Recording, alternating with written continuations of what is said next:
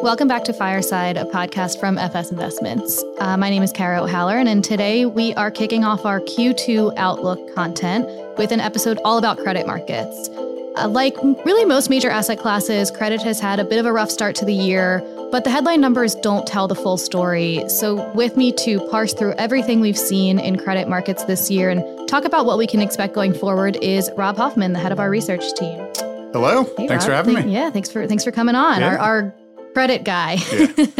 Yeah. So Rob, let's talk a little bit about what we've seen so far this year. You know, thinking back to 2021, credit was very calm, pretty steady. I think I might have used the word boring at times. And Q1, not so much, right? So high yields as of now is down 4.5% this year. It's the worst start to a year in history. The most acute pain was felt in double B bonds, those highest rated. They're down 5.4%. Triple Cs are down less than 4%. Loans, on the other hand, are only down 10 basis points. So, you know, there's a lot of things going on in the markets. Walk us through what happened in credit in the first quarter. Yeah, I mean, it feels to a certain extent pretty bad, I think. You know, high yield has been down for each of the first 3 months of the year, and that's the first time that's happened since Q4 of 18, and then you'd have to go back to 2015 to find another period when that's happened. So, you know, for only the third time in 7 years or so has high yield had this type of rough start. You know, I think as we look at some of the factors that have influenced that, you know, I think about it in three buckets. The first that has had the most pronounced impact is certainly interest rates and what's gone on with the interest rate picture. But then you have geopolitical tensions and, you know, I think these bubbling concerns about how is the economy going to respond to the Fed raising rates, and does that create longer term growth problems, which certainly impacts, you know, negatively credit markets were that to materialize. But I think the story has really been all about interest rates so far. Yeah, exactly. I mean, I think something we would expect, you know, I walked through kind of those returns that we've seen. And if we think about just a broad risk off market, what we've seen has not lined up with that, right? Yeah. You know, we're seeing the most duration sensitive parts of the high yield market, the double Bs selling off the most. And then, as we said, loans, which have very little duration sensitivity, obviously with their floating rate down only 10 basis points. Yeah, I mean, when you look at high yield as a place to start, you know, your yield is up by nearly 2% from the beginning of the year through the end of the first quarter. But if you look at spread as a real measure of, okay, how is the market pricing in risk? You know, spreads are only 40 basis points wider. It's a very small move on the spread side. And even despite, you know, geopolitical tensions and some of the other things going on, you know, that really hasn't materialized in the market to any large degree. It's really been, you know, all about the interest rate move, the increase in the 10-year, you know, how that's flowed through to markets. And it's, you know, it's interesting. We've written a lot about how high yield is not historically interest rate sensitive, you know, negative empirical duration, you know, very resilient through periods of rising rates. I think that, you know, maybe what we're seeing, and we've talked about this in other markets, equity markets and other places, that when interest rates sort of approach the zero bound, things start to get really wonky. And I think maybe we're seeing a little bit of that now as the interest rate environment is slowly normalizing. You know, the impact that it's having on markets, including something like high yield, has been a little bit atypical from where you're coming from and where rates are going. Yeah, it's almost like we turned the calendar page and markets kind of like woke up and we're like, oh, I got to price some of this stuff in. Okay, so let's get kind of real tactical and just talk about the second quarter, because I want to talk about credit, you know, throughout the rest of the year as well. But I want to first talk just about Q2. What are you most closely watching there, and what are your expectations for credit markets over the next 3 months? Yeah, you know, it's a tough call, and I think, you know, when you just take the broad brush of how people are looking at credit markets right now, you look at things like retail fund flows. You know, everybody's putting money into floating rate loans. Everybody's pulling money out of high yield. You know, again, I think along these lines of interest rates and where people expect rates to go. You know, the hard part in looking at, well, what's going to happen in Q2 is that it's not a foregone conclusion. You know, if you go back and look at an environment like year-end 2017 and what happened, say, through those first 9 months of 2018, the yield of high yield was basically the same as where it is now. The spread of high yield is basically the same as where it is now. And high yield, generated 2.5% returns as interest rates on the 10-year went from 2.4 to 3%. So to sit here and say, well, high yield is definitely going to be down in the second quarter, like there's plenty of periods of time in history where the statistics have looked pretty similar, and that hasn't happened.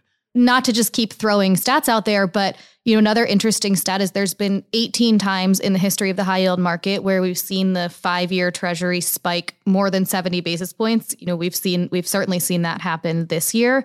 But in 16 of those 18 times, high yield has posted positive returns in the following 3 months. So, it's certainly the markets take time to digest those spiking interest rates. But, there's precedent for sure for this resiliency that we've seen in high yield. Yeah. And one of the other stats and graphs that we put in the Outlook, actually, that I thought was really interesting is that if you just look at the current yields of the market today and high yield versus loans, it's actually expanded to the point where high yield out-yields loans on a current yield basis by more than it has since 2018. And that, could portend to favor high yield versus loans in the second quarter.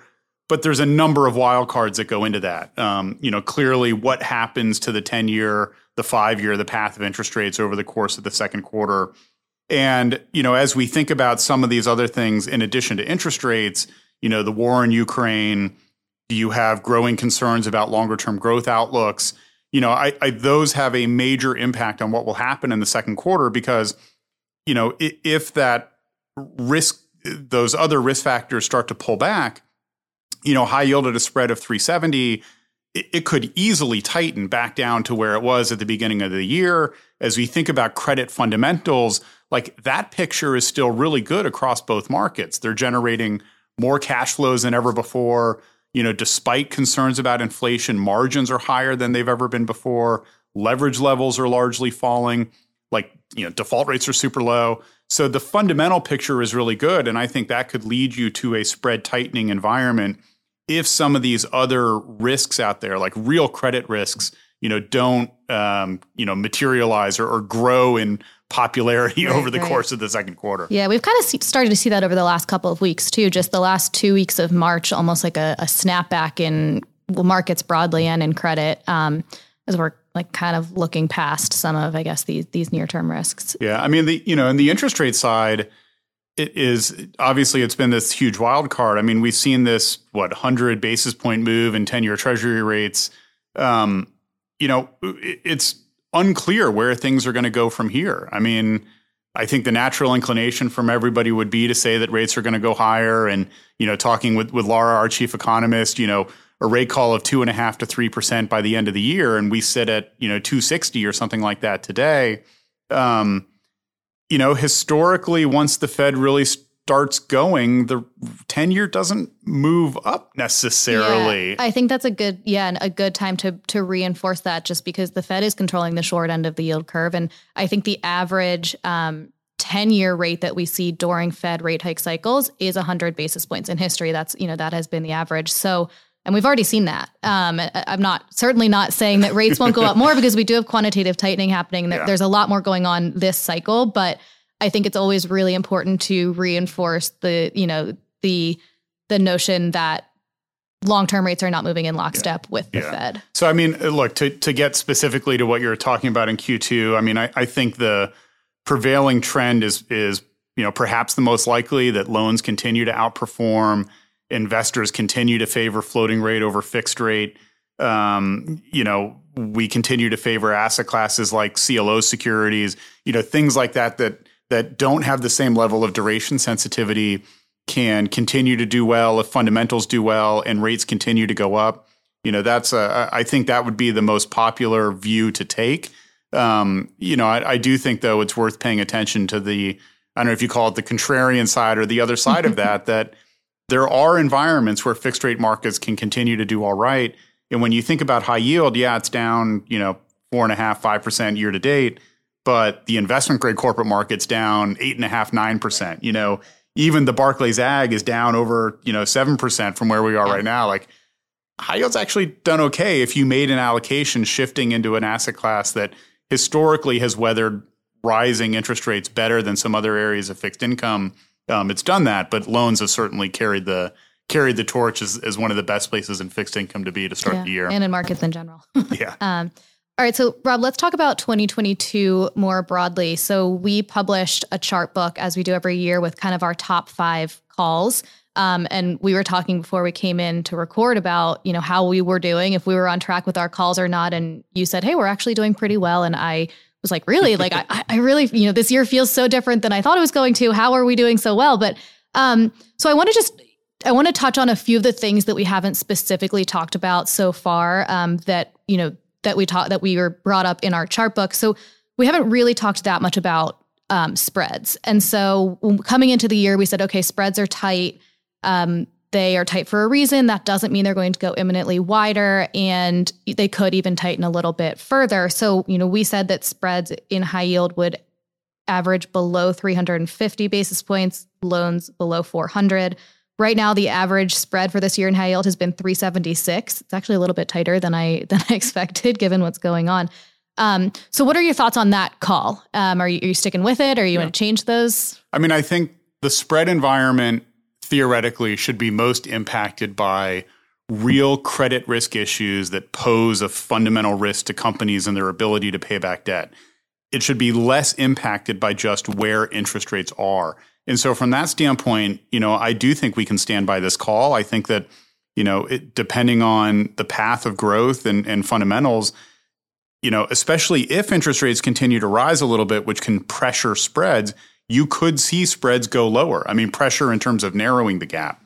And so we're not that far off, frankly, from where we, said that spreads could stay. And we did indicate that we thought spreads could stay in a tight band. And so far, we've seen that despite this volatility. As I said, spreads have barely widened on the year. And so from that standpoint, I still feel reasonably good about looking to this as a place that markets could go this year. Awesome. Okay, so let's talk about rising stars. So this is something that I think there was, a lot of consensus coming into the year that we're going to see a lot of rising stars, especially after the huge amount of fallen angels that we saw during the COVID crisis. So we just kind of expected a lot of those high yield names to move back to the investment grade market. So I think our call, we said rising stars to shine. Unfortunately, I think this is the one that we have to admit we've been a little off on this year so far. Rising stars do tend to have more duration sensitivity. So they've been hit particularly hard by these rate moves.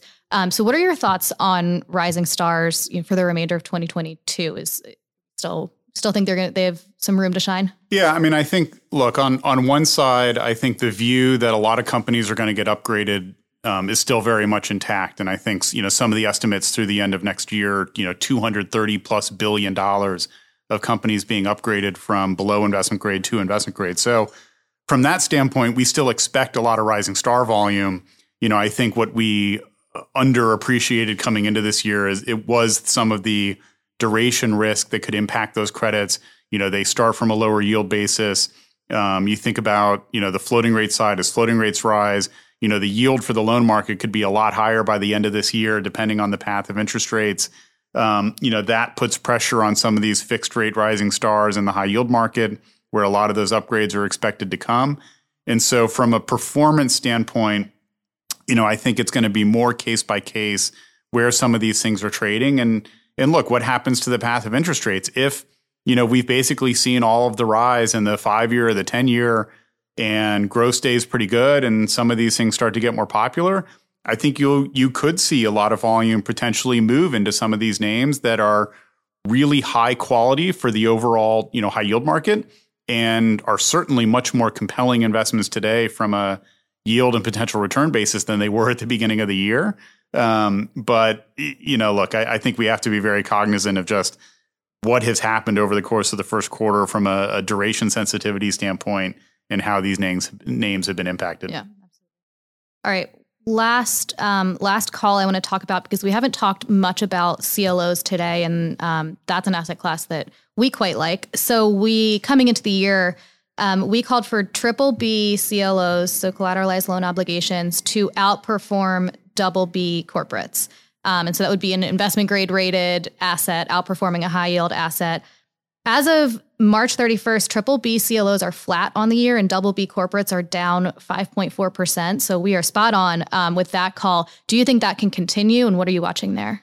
Yeah, I mean, I do think it can continue. And as you highlighted, it's a great opportunity where you can invest in a higher rated, theoretically less default risk, safer security and outperform one that is lower rated with theoretically a higher return. And that's exactly what's happened. I think a big part of that is the fact that CLOs, the liabilities are floating rate, and they have clearly benefited from that hedge against higher interest rates. And, CLOs historically have offered, really nice yield premiums over comparably rated corporate debt. And that's what we've continued to see. I think they are vehicles where, ultimately it's the fundamentals of the credit environment that should drive their returns. And as we've said many times, the fundamentals are still really good. And so I do think this is a dynamic that can continue. It's relatively harder for investors to access. You can't go buy really an investable index that has CLOs in it. But we do think it's a part of the market as you can sort of look outside some of the benchmarks to find attractive areas within fixed income that can still generate really nice returns for investors. And we do think this can definitely continue over the course of this year. Great. Well, I'm sure we'll be back towards the end of the year to see how we did on all of our calls. We'll bring the whole team in to do that. It'll be fun. So I want to wrap up with just kind of a broad question. I think sitting here, it's the first week of April. Things feel very different than they did when we came into the year. I think a lot of these tail risks have happened. There's a lot of geopolitical tensions, inflation is still with us, rates are rising, all of this. The Fed has started hiking. So things just feel really different. A lot has happened in markets in the first quarter. Have your overall big picture views on credit changed substantially? And if so, how? And if not, why not? I don't think so. My background as a credit investor has really been that fundamentals drive the credit environment. And from that standpoint, nothing has changed and fundamentals are still really good. I do think that the interest rate picture, which is one historically you've been able to kind of ignore in credit markets, that has certainly taken center stage. And that's something that, for me takes a little bit of an adjustment. Like there are some really interesting dynamics going on that if you think about where the loan market is today, and as we noted from a current yield standpoint, high yield is out yielding loans by the most it has since 2018. But if the Fed, raises rates by, another 25 basis points move from where we are today through the end of the year, that completely changes that dynamic. And it's something that is somewhat, I think, unprecedented in the history of comparing loans versus bonds. So, I think that some of those types of issues has changed our outlook on markets and changed how we're thinking about it. I think it gives us a lot of really interesting things to write about over the next coming months, because these are things that markets haven't seen in a long time in credit markets. Our content. Yeah. And so, from that standpoint, I think some of our outlook, has changed and feel, to a certain extent, even more compelling about loans being able to outperform, some of those types of issues. But from a fundamental standpoint, fundamentals are still really good. And that, historically has been a big driver of return. And that's why I think it'll be really interesting to see the fundamentals take over if the rate picture kind of pauses in terms of rising rates from the Treasury side, do markets kind of normalize in their relationship, before some other factor takes over and, either, drives markets along the continued path that they've seen in Q1 or, do things turn around a little bit and look a little bit more normal from a less duration sensitivity for high yield and a market that tends to do well when fundamentals are good. All right, Rob. Well, thank you so much for joining. As you said, there's a lot to talk about and there's going to be a lot to talk about going forward. So we'll have you back on soon to update us on credit. All right. Can't wait.